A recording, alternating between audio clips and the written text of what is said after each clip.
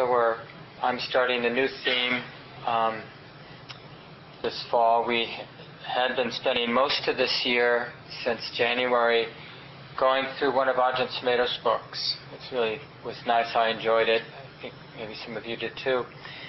I thought for the fall what I would do is do a series of talks on the they're called the 7 enlightenment factors, or factors of awakening.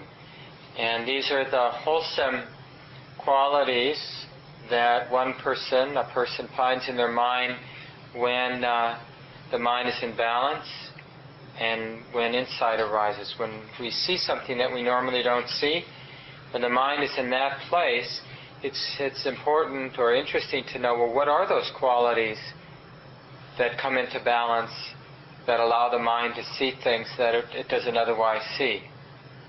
And in the way the Buddha formulated these factors of mind, he had 3 energizing factors and 3 tranquilizing factors and a neutral factor. And the neutral factor is mindfulness, and the 3 energizing factors, investigation or wholesome interest, energy, and rapture or joy. So these are the energizing factors. And the calming or tranquilizing factors are tranquility, concentration or one-pointedness, and equanimity. So over the course of the next 3 months or so, I'll cover each of these 7 factors, spend a couple weeks on each of these factors, beginning with mindfulness, which is the neutral factor. Mindfulness is neither energizing or calming, or it's both energizing and calming, just depending.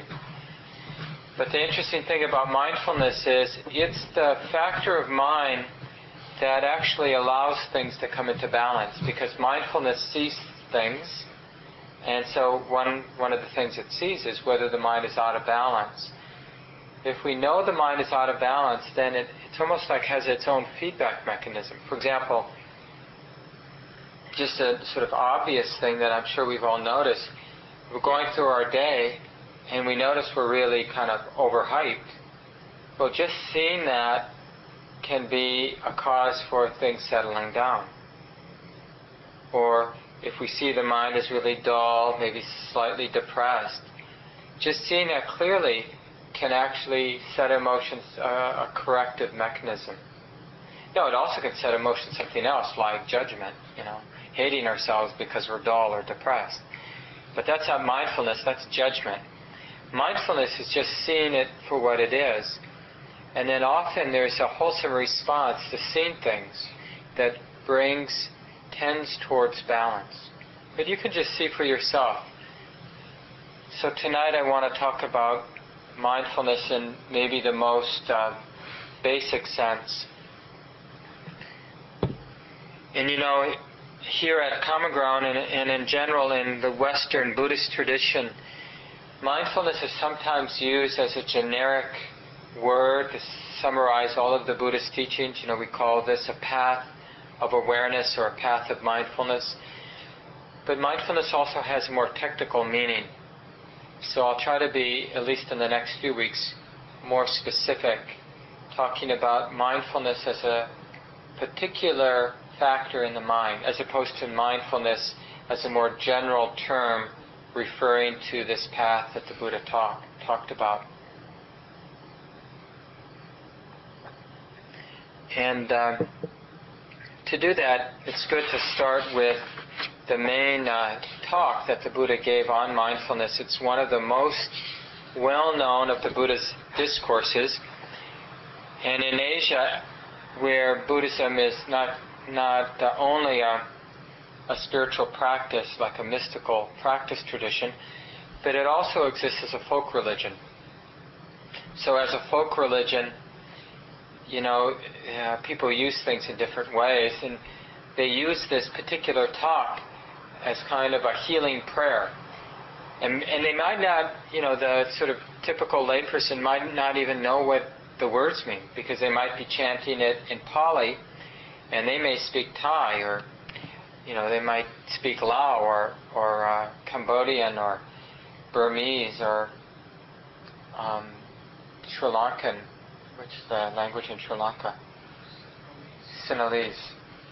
So but they learn this as kids, as young adults, as adults. They learn these chants, and it's interesting that in the folk Buddhist tradition, this particular chant on mindfulness is considered one of the most protecting, healing chants. So if somebody were really sick, they might do this chant as a sort of protection. And the chant opens with the Buddha saying, "O practitioners, there is a most wonderful way to help living beings realize purification, overcome directly grief and sorrow, and pain and anxiety, travel the right path and realize freedom. This way is the four establishments of mindfulness." And then the Buddha goes on to teach the four establishments. Basically, it's mindfulness of the body and mindfulness of the mind. And the way he gets to four is mindfulness of the body is one, and then he breaks down the mind into three categories. Mindfulness of feelings, the feeling tone in the mind, mindfulness of the sort of quality of the mind, like is it the mind colored with greediness, or is it colored with fear, or is it colored with love or patience, right? You know how it is. Our mind, there's often a filter in our mind that we're sort of living through or seeing through. So and then also mindfulness of the particular factors that are present in the mind, like the 7 awakening factors that I'll be talking about. But basically, the Buddha's teaching mindfulness of the body and mindfulness of the mind. So that's the easy way to remember that. And he's pretty direct about the benefits, that this path of mindfulness is the path of purification, overcoming grief and sorrow, ending pain and anxiety, traveling the path towards freedom.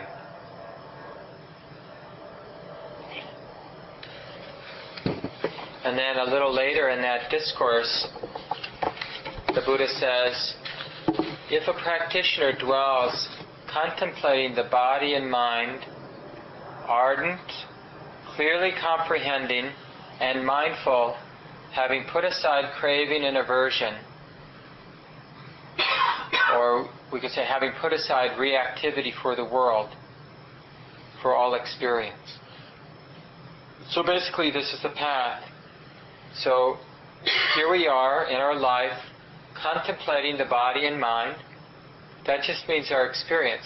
Because when the Buddha says body, he's referring to the 5 physical senses. So not just the tactile experience of the body, but seeing, hearing, smelling, tasting, and the tactile experience. That's contemplating body, knowing those 5 physical senses. And then knowing the mind, of course, is everything else. All the images, thoughts, concepts. That's mind. Emotions. Although emotions sort of cross the line, there's a physical component to emotion, as you probably have discovered, and a mental. So the path then is described this way. A practitioner dwells contemplating the body and mind, and then he tells you how to contemplate the body and mind. Ardently. So ardently means with a wholeheartedness. So not in a casual way, but maybe we could say as if our life depended on it, that this is the most important thing, to be contemplating the body and mind, the present moment experienced, right? Because is there anything in the present moment that isn't the body and mind? So by this definition, there's not. So when the Buddha says contemplating the body and the mind, he could have just as easily said contemplating experience or contemplating all of existence or contemplating the world. Because with this definition, what's outside of the body and mind? What's outside of the 5 physical senses and the mind? Right? There's nothing else that can be known, right? So this is the full range of what can be known. The Buddha is asking us to contemplate it ardently. So that's that wholeheartedness, that powerful commitment. This is number 1 priority. And then clearly comprehending.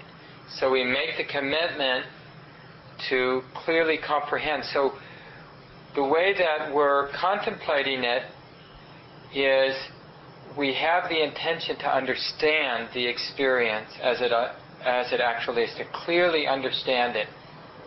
Not to just assume that it's what we thought it was, like my breath is just what I thought it is. Or being here at Common Ground is just what I think it should be. So we're not confused by our concepts or our ideas, but we're clearly comprehending it as a moment-to-moment happening. And then ardent, clearly comprehending, and mindful. Mindful means, in this case, this is more the technical or specific definition of mindfulness, which is a not forgetting. That means as we're ardent, wholehearted, and really with the intention of understanding, clearly comprehending what it is that's arising or happening in the moment, then there's this third component, which is a not forgetting. So this is the continuity. So it's not like we're here, really committed, and then we're remembering a movie we saw last night, or thinking about what we're going to do tomorrow, and then we're back here. So this mindfulness is a not forgetting what it is that we're comprehending or that we're contemplating. So we're contemplating what's predominant, what's happening in the moment, and we're not spacing out. There's a continuity.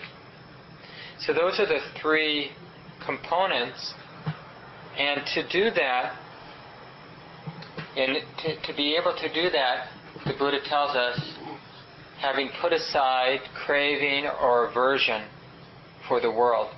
Another way we could say that is having put aside any reactivity to our experience.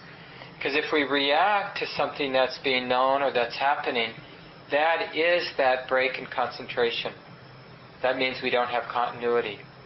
So if I'm here contemplating the breath ardently, clearly comprehending the breath as a physical happening, mindful, not forgetting, and then a doubt arises. Am I doing the practice right?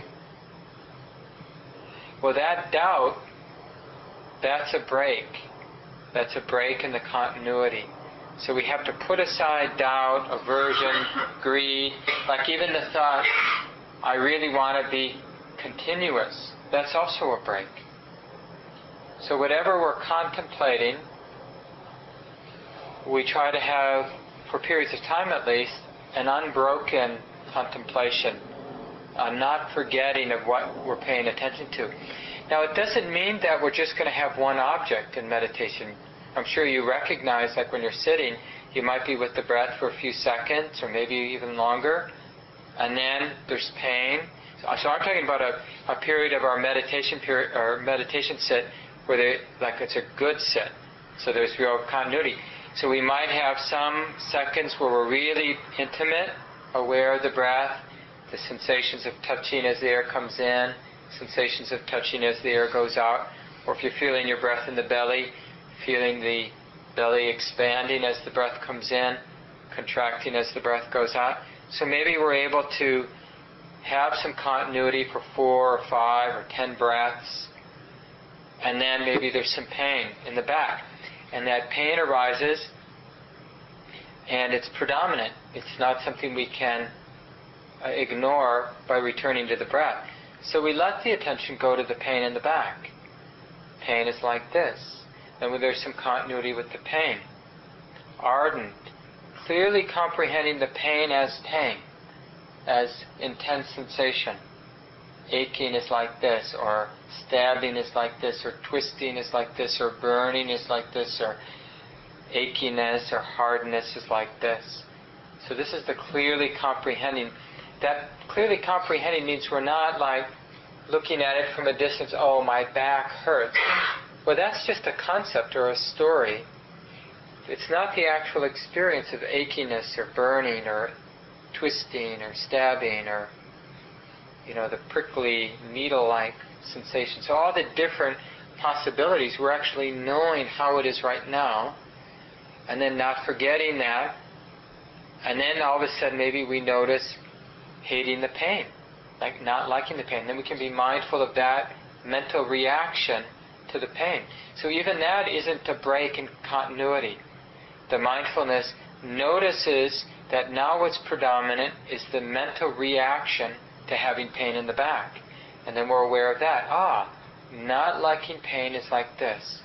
Being afraid of the pain in the back is like this. Hating, and maybe just noticing the mental reaction of hate or not liking is the cause for it to diminish. Right? And then that allows us to return to the breath, because now there's no predominant reaction in the mind, then nothing big is happening. We just go back to our basic anchor. So we feel the body sitting, and right there in the body sitting, we notice the breath coming back in. Either here in the belly, here at the nostrils, or wherever it's easy for you to feel the breath in the body. And then we connect, sustaining the attention with that wholeheartedness, clearly comprehending the movement of the breath as a physical phenomenon. So not imagining the breath with the mind, or having an idea of the breath, but actually feeling sensation related to the breathing process, feeling sensation related to the exhalation, and then the inhalation. For as much continuity, for as many breaths, half breaths as we can, until something strongly predominant arises. Now there may be a lot of little distractions. If they're just little distractions, just keep tethering, bringing the attention back to the breath. Let those little distractions happen in the background. The sound of the jet, the sound of somebody sneezing, those might be relatively minor distractions that are just little blips. Maybe they break the continuity just briefly, but then the attention can come right back to the object, the breath.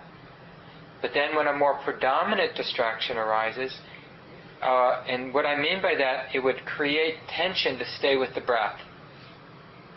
So if you're finding that you're struggling to stay with the breath, then just maybe experiment by letting the attention go to where it wants to go. And then let that be your meditation object, whatever that is. Thinking is like this. Now you're not getting lost in the thought, but in a sense you're stepping back and observing thoughts are just thoughts. And if there's an emotional charge to those thoughts, then instead of looking at the content, we're actually looking at the emotional charge. Excitement is like this.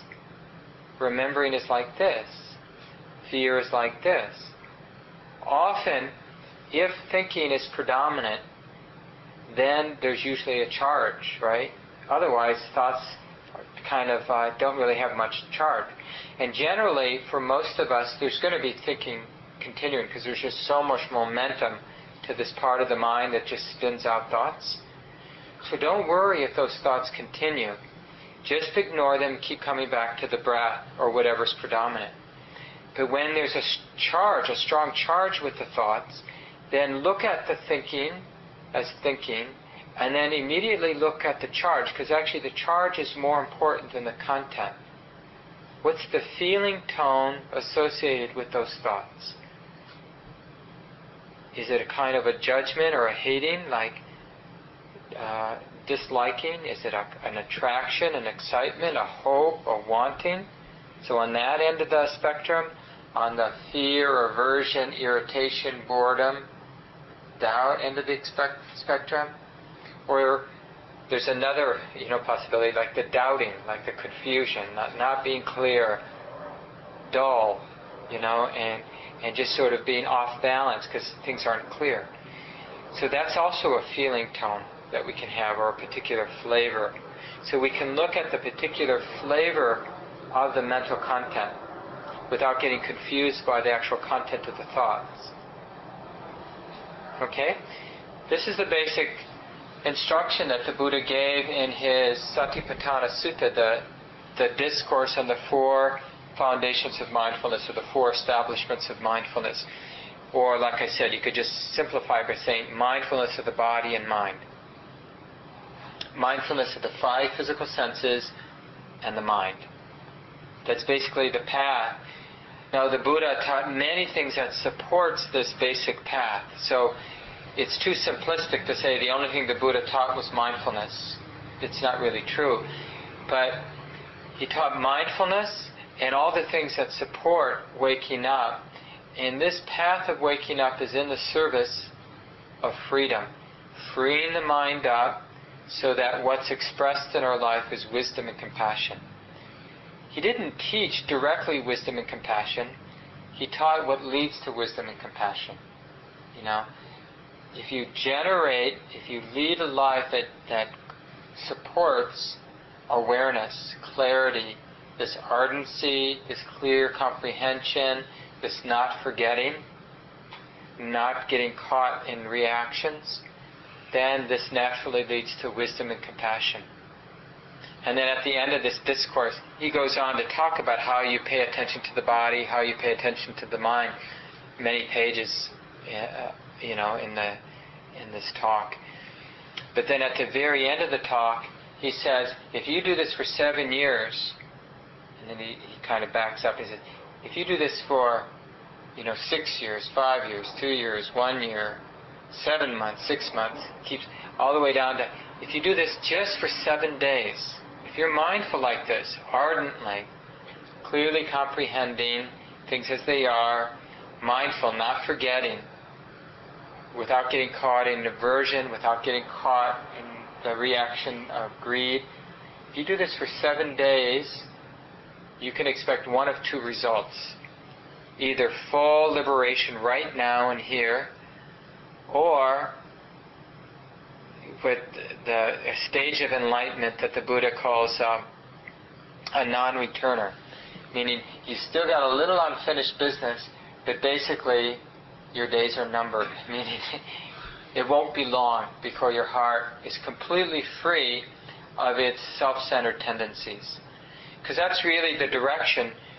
The awareness reveals all of the self-centered habits of the mind and body, of the mind really, and that revelation, seeing those habits, those self-centered habits of greed or fear or aversion, is how they get uprooted. You have to see them in order to uproot them. And he's saying, this is a way of inspiring us. If we can do this for 7 days, then we'll be free. Now, if you've tried, and all of you I'm sure have, you realize it's not so easy to be mindful in one moment, let alone for a 30-minute sit, let alone for a day, let alone for 7 days. So it is inspiring to think only 7 days, but we have to be content with just a moment. And what's important, when we have a moment of mindfulness, of this real commitment to the present moment, and we're not just committed, but there's this very specific intention to clearly comprehend the moment. So the whole point is to understand it, the moment. So we're not just there in a passive way. This clear comprehension is a real intention to want to see it as it is, not to just take it in a superficial way, but to get right to to get beyond our superficial ideas of what it is, but to see it in sometimes we could use the word bare attention as a way of suggesting that the mind is seeing things beyond its interpretation. So what is the breath without any ideas of what a breath is? Or what is the experience of a sound of a bird without the concept of bird, without the concept of Mark hearing something? What is the experience of walking without the idea of a body? No, I'm not saying there is or there isn't a body. I'm just saying that the idea of a body isn't getting in the way of understanding the experience of walking. So this is what we mean by intimacy or a moment of bare attention or clearly comprehending. And the not forgetting is really it's really what supports that clear comprehension is the continuity. It's not just one moment of being present, but if we can string together moments of non-distraction, then that, in a sense, is like a sinking in. That is that clear comprehension, moving beyond our concepts into the experience as it actually is. And this is what's so hard as human beings. We are so in the habit of interpreting our lives to ourselves, and that ongoing narration. Either we're doing it out loud by talking to one another or listening to things, Or even if we're not around anybody and not listening to anybody, through our earphones or whatever we might be using, then we're endlessly narrating our life to ourselves. Even if we say things like, I'm just sitting here meditating. We even feel like we have to tell ourselves, okay, I'm breathing in. Okay, I'm breathing out. So we get confused by this endless interpretation or endless narration that is going on in our mind. Because what happens is, when there's thought, then it's like a projection. That concept is like a projection in the mind, and it's confusing. We see the concept of Mark giving a talk or being at common ground, and that concept of common ground or Mark or talk or Buddhism, it actually gets in the way of just being here, or even in the way of the meaning of the words sort of landing. We think that we have to be a somebody listening to this talk at common ground in order for this event to be meaningful. But actually, this event can be meaningful without being confused by any thoughts of common ground, any thoughts of listening to talk on Buddhism, any thoughts of me being a good meditator or a new meditator or a bad meditator. See, all of these thoughts are actually diluting. They're keeping us from a more direct experience of being here now.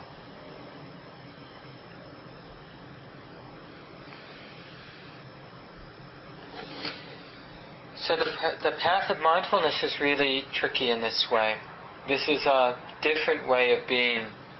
There's an old, somewhat clever meditation story, teaching story about a couple of students arguing with one another and about what the practice is really about, what spiritual life is really about.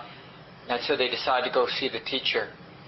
And they go up to her and they say, the first student says to her, the teacher, isn't it true, teacher, that spiritual life is about making effort?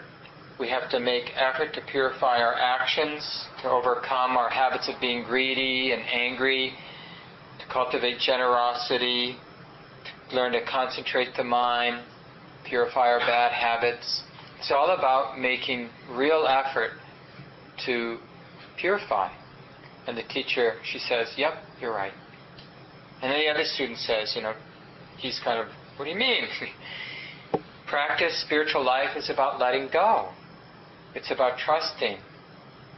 If I make the effort to purify my life, I'm just reinforcing my ego, the sense of I'm in charge, I'm becoming a holy person. That can't be the path. The path is letting go, trusting the divine, trusting the way that it is, the Dharma. And the teacher looks at him and says, you're right. And then another student who just happened to be around and heard the other two students said, they can't both be right. And the teacher says, you're right. So it's really confusing. As soon as we get on the level of Buddhism or a spiritual path, and one person says one thing, another person says another, each of us can talk about spiritual path from a lot of different angles. And in that moment, for us, that angle might be absolutely right. But it doesn't capture the whole path. There's another famous kind of teaching story. I think this is actually from one of the Buddhist discourses, or from the time of the Buddha at least, about several blind people touching an elephant. And they're told to describe the elephant. Maybe you've heard this story before. And one is at the back of the elephant and gets a hold of the tail, and describes this thing that feels a little bit like a brush. And, this sort of like a whip with a brush at the end. And the other person's feeling one of the big legs of the elephant, and really feels like a very solid post, very strong pillar. Another's feeling the trunk, another's feeling the ear, another's feeling the side of the body. And because of the way our minds work, we immediately, in knowing that one thing, we get lost in our interpretation. We come to conclusions. We define the experience. And so then if the 6 or whatever blind people are asked to come to some conclusion about what it is this elephant, they could spend a very long time arguing because they have different experiences. So, but there is something that we can come to a consensus on in our spiritual path. And that's this quality of simple presence that's really at the root of spiritual life, certainly from a Buddhist point of view. And this is why this sutta, this discourse the Buddha gave on mindfulness, is considered so, on the one hand, to people who actually meditate, it's considered incredibly practical and useful, like a really great set of instructions. It's the only Dharma talk we need, and we can read it to ourselves, and it's available. It's kind of nice. We don't really need a different Dharma talk. It's nice to hear different Dharma talks because we can feel inspired and get sort of like wholesome entertainment. But actually, the only Dharma talk we need is this talk on the Satipatthana, the foundations of mindfulness, how to be mindful of the body and mind. So on the one hand, it's like really practical, and on the other hand, for people who, for whatever reason, don't think it's for them to actually do spiritual practice, but are very devoted or devotional, then they use it as like a pointing to the truth, but they're not so interested in walking that path right now. Just like in all religious traditions, there's a whole, so many people find it valuable to worship holy teachings without being necessarily that interested in putting them into practice or trying to understand what the teachings are even. So, we might put the holy teachings in a beautiful book and put those beautiful book or that beautiful book in a beautiful little container, or build a nice temple or mosque or church, cathedral around the holy books. So we do a lot of that, even in Buddhism, of course, too. But what's really useful in all the traditions and in Buddhism, to really find these practical teachings and then put them into practice. Really see the effects of putting these teachings into practice. And so in terms of the elephant, what is this common denominator for the elephant, this elephant story? Well, even though they might have had different experiences given what they were touching, what was similar is like how they were able to understand what they came to understand. The process of waking up or knowing was exactly the same for everybody. What was known was different. But the knowing, the process of knowing, the activity of knowing was the same. And so this is something to contemplate, and this is something to appreciate, that this in a way is our common ground. This capacity that humans and perhaps non-humans have to contemplate things as they are, or to, it may sound a little dramatic to you, but to know the truth of things, to open to the truth. Now, in Buddhism, we might, capitalize the word truth, but it's not this truth that we're opening to, the Dhamma that we're opening to, or Dharma. The Sanskrit word is Dharma, the Pali word is Dhamma.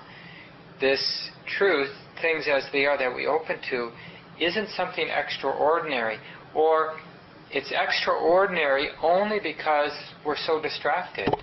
We're so in our interpretations and concepts that we're not actually in the moment. How many times have we walked through the beautiful woods, a beautiful park, lost in our thoughts, not aware of the shimmering experience of being alive. It's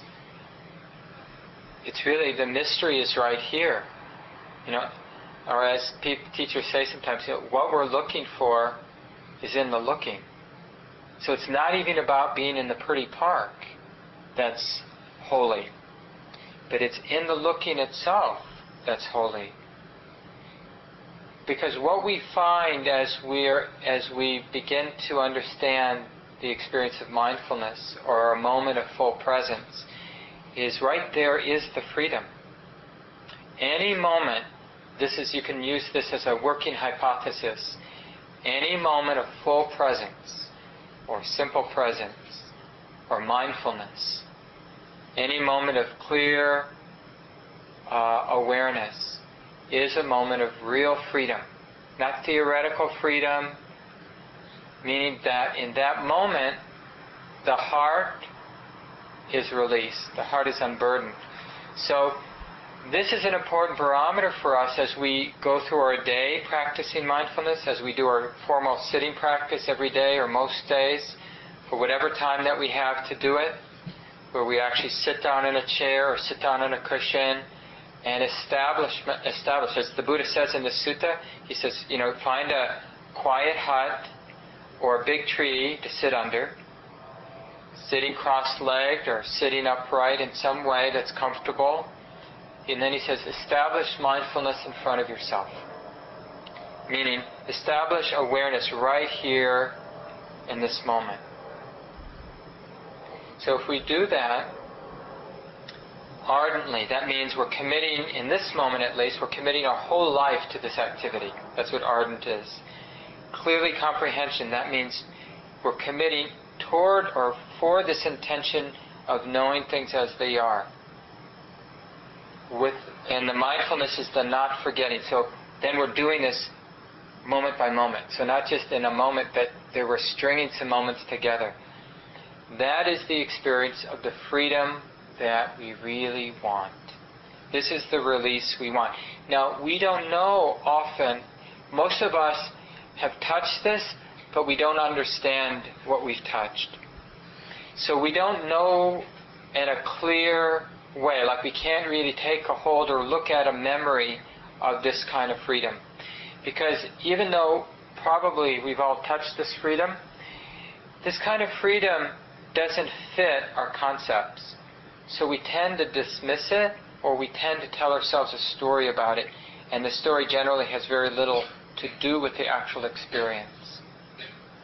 Because this experience has nothing to do with the particular conditions. So back to the elephant story, it has nothing to do whether we're touching a trunk, or touching the tail, or even touching the dung of the elephant. Because we might think that the person who gets to touch, something interesting like this, the trunk, he's lucky. The person who has to touch the back end, and not so lucky. So in the same way, we might think because I'm having a difficult time in my life, like I have a lot of back pain, or it's too cold, or I've got a lot of unpleasant sensations or a painful memory, that can't be suitable for a moment of liberation. And the person who's having a lot of nice sensations, maybe a lot of kind of feeling of lightness in the body, or even light in the mind, one of those sort of classic meditation experiences where you're seeing light that we sometimes read about. We think, that person, they have every advantage. They're going to have a moment of liberation. But actually, any moment will do. Literally. Any moment.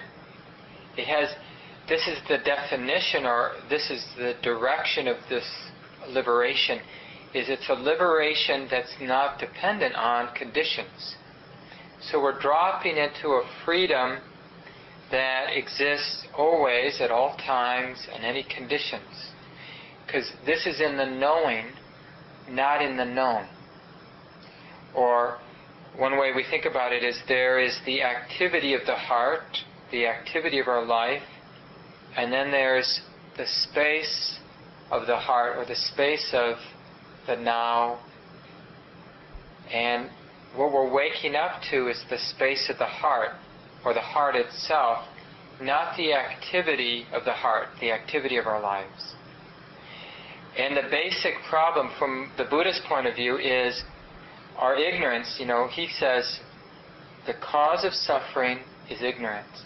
And then he defines ignorance is the mind or the heart gets fixated on the activity of our lives. It looks for happiness, it looks for release, it looks for fulfillment in the conditions. That means these 6 things: the body, the 5 physical senses, and the activity in the mind, our thoughts and concepts and images. So we're looking for satisfaction or fulfillment in these things, and the Buddha says this is not the place to look for fulfillment because these 6 things are not in our control and are constantly changing. So even if you end up with a good set of these 6 things, like pleasant sights, pleasant sounds, pleasant smells, pleasant physical sensations, whatever that 5th one is that I'm forgetting, and pleasant thoughts, they're not going to, that constellation of pleasant experiences, conditions, it's not going to last. We're not in control.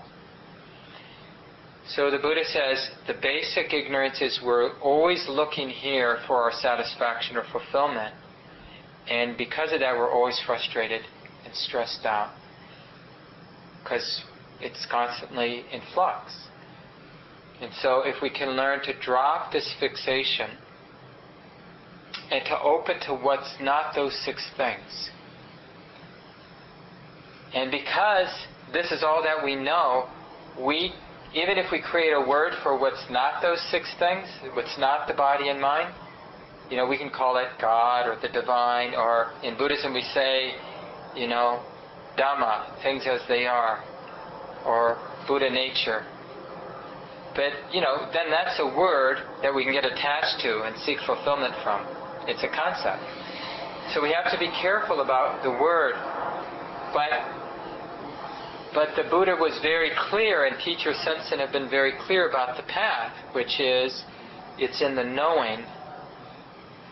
It's not in the known. It's in the knowing. It's in the activity of opening, not what we're opening to.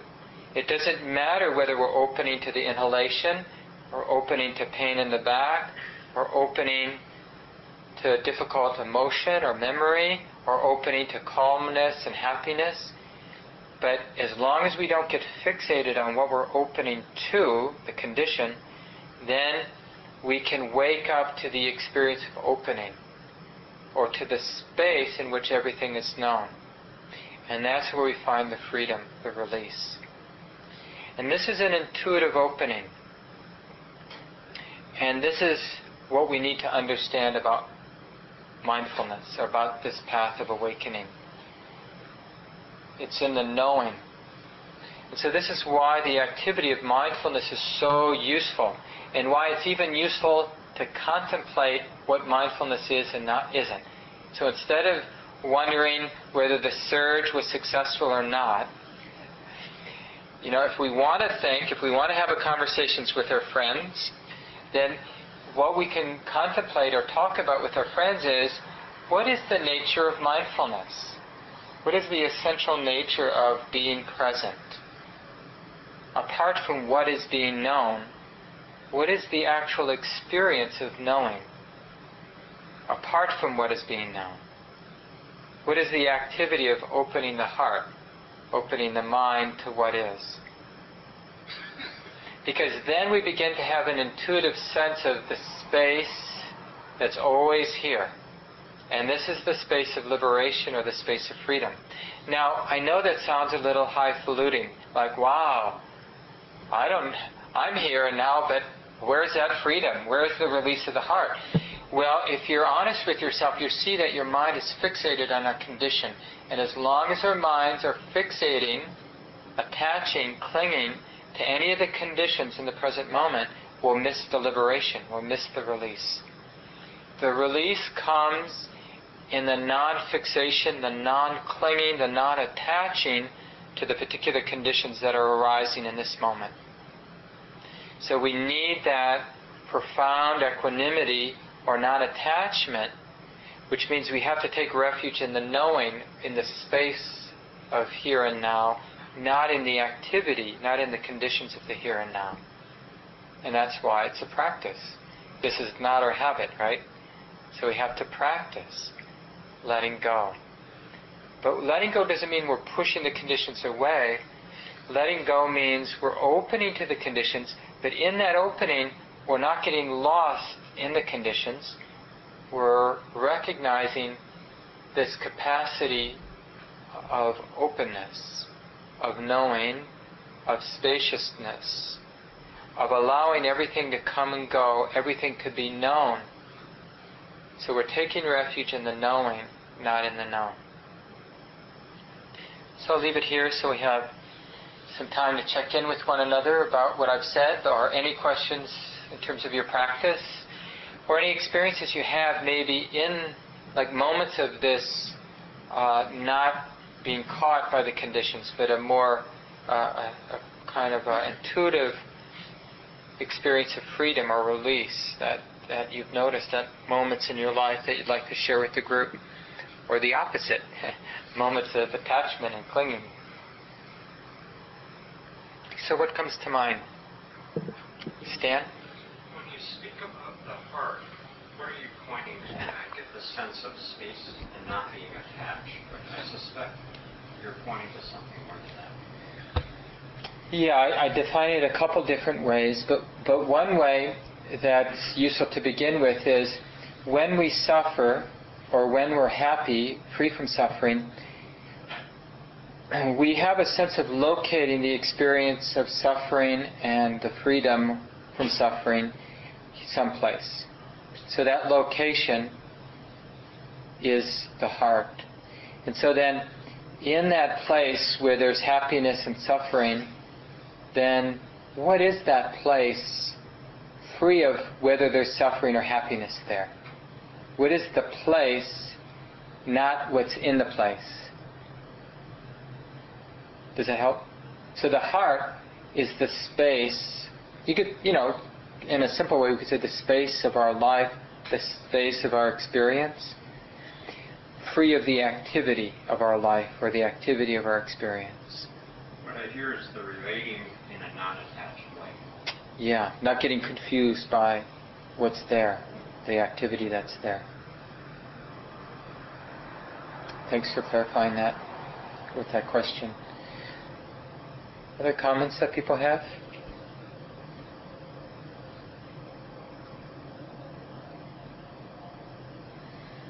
When you talk about moments of clarity, very often you flash your images of walking through a park.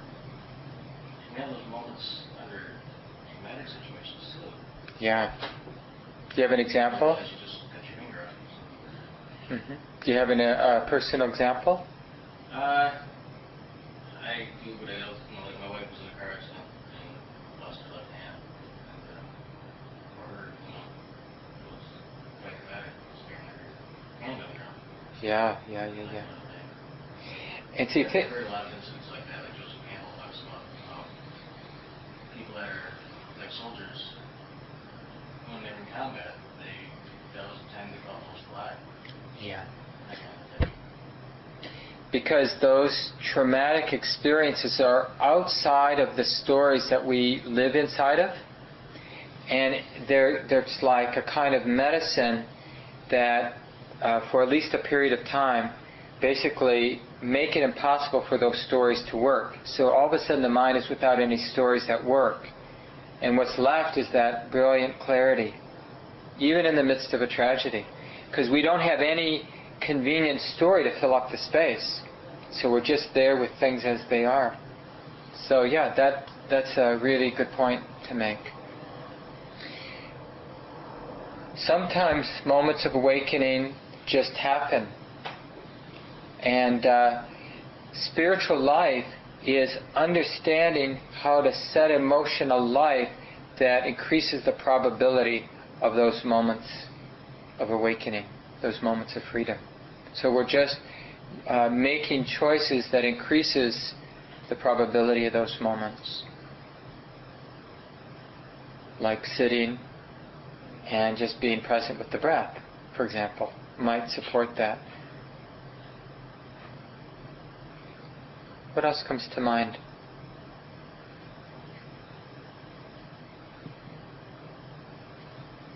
Gabe? One thing that I was thinking about today and for a period of time now is kind of before I've been meditating for a while now, and before that I was doing a lot more kind of activism-like stuff, and recently I've been thinking now that about the connection between the spiritual life and that. Because I find that, like today I went to church and there was some part of it that seemed to me like my church is very active, like it was kind of like the Christian way is more of like telling you to do good, and the Buddhist way is more of like living in a way that reveals your inner goodness. So I was just wondering, like, what are your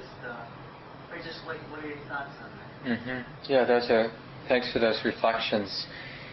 Yeah, and I think I'm not so much going to comment on the Christian way because it's pretty diverse. You know, different churches are different traditions. Christian traditions are different. But I think your comment about Buddhism is about right. That traditionally speaking, at least in terms of the actual teachings of the Buddha, he would emphasize discovering this place of liberation, or this place of non-attachment, and then notice what arises from that. Like, notice the way your life expresses itself when you're more in that place as opposed to in the attached place. And you might see that it's just a wonderful kind of activism. That the heart, what arises out of the heart, or what arises out of our life, is a lot of skillful action. Not passivity, not indifference, and not kind of anger, self-righteousness either, but skillfulness. And this skillfulness, what I think we discover is that we become more skillful, more effective in terms of addressing suffering in the world, the more we do our own work. And if we don't do that work, we tend to simply reinforce what's already in the world. Meaning, we see some pain in the world, but we address that pain with our anger. We get angry at the pain, we get angry at the ignorance, and then we sow the seeds for more anger in the world, which is what is already creating so much suffering. So this is what happens, and it doesn't mean that people's intentions are completely impure who are, marching for peace. It's not that at all. And it doesn't even mean we have to postpone all of our activism. It's more of a shift of priorities. So instead of the priority being to eliminate poverty on the planet, it could be that intention to eliminate poverty is that now in the context of understanding that what really needs to be eliminated is greed. And let me start right here in my heart. How does this heart get free of greed? When I really understand that, I might be able to live in a way that sort of supports other beings being free of greed. So it's really getting at the basic cause instead of the surface problem. Like any good doctor, a good doctor would want to get at the actual cause of the illness as opposed to just taking care of the symptom, which might be poverty or war. Now, I'm not saying that we should avoid all things, because sometimes you've got to address the symptoms before you can do this deeper work. If we're living in a war zone, it's not going to be easier to do this deeper spiritual work. So the first thing we might need to do is resolve the war, or to resolve the fact that there's not enough food for people. But when we have the conditions to do this deeper work, it's even more important. And the Buddha addressed this directly, and I know this is shocking for people, but he talked about generosity, and he said, if you feed somebody for one day, you take care of their hunger for one day. If you teach somebody a skill, you take care of their hunger for their whole life. And then he goes on, he says, but if you realize fearlessness, basically this liberation, and you're able to sort of share that, then that the effect of that kind of generosity is the greatest kind. To be able to express fearlessness as a human being in a way is the most profound, skillful action in the world. And when we think about some of the great spiritual teachers or just religious, political teachers, leaders in the world in history, they often had a kind of fearlessness, like a devotion to a noble cause that wasn't affected by fear. Like their commitment was relatively beyond fear. And that gave them a lot of power for positive change. So how do we get beyond fear and greed? Where they're not in it for their own glory, and they're not afraid of their own demise, or even afraid of the whole cause falling apart, but they're just going to do what they can do. So this arises from an inner work. It doesn't, you just can't find this, realize this by marching or by getting involved in the world. Because generally we get confused. The more we get involved in the world, unless we have a deep wisdom, we tend to get confused by all of the problems and all of the suffering. I mean, we can imagine like showing up in Iraq or showing up in Darfur or someplace where there's a lot of poverty, and as a lot of people have in the past, with this idea of doing good, but really not doing good.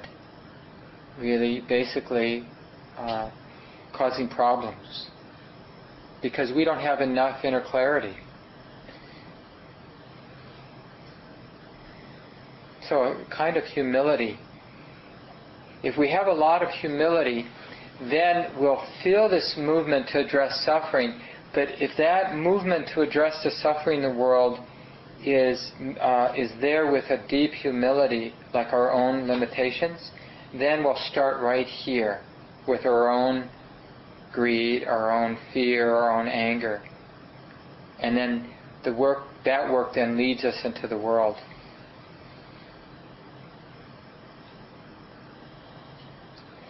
Well, we need to leave it here. So let's just take a few seconds, maybe take a couple breaths together.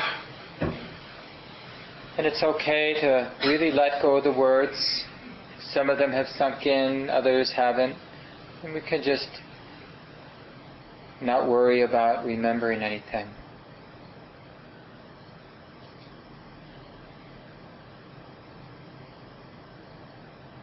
And reflect on our deepest aspiration. Perhaps we can reflect on living our lives for the benefit of all beings, without any particular plan, but just to hold this beautiful intention to live and practice in a way that supports the happiness and peace, the well-being of all beings without exception. May all beings be free from suffering and free from the root or causes of suffering. May all beings be at ease. Thanks again for coming.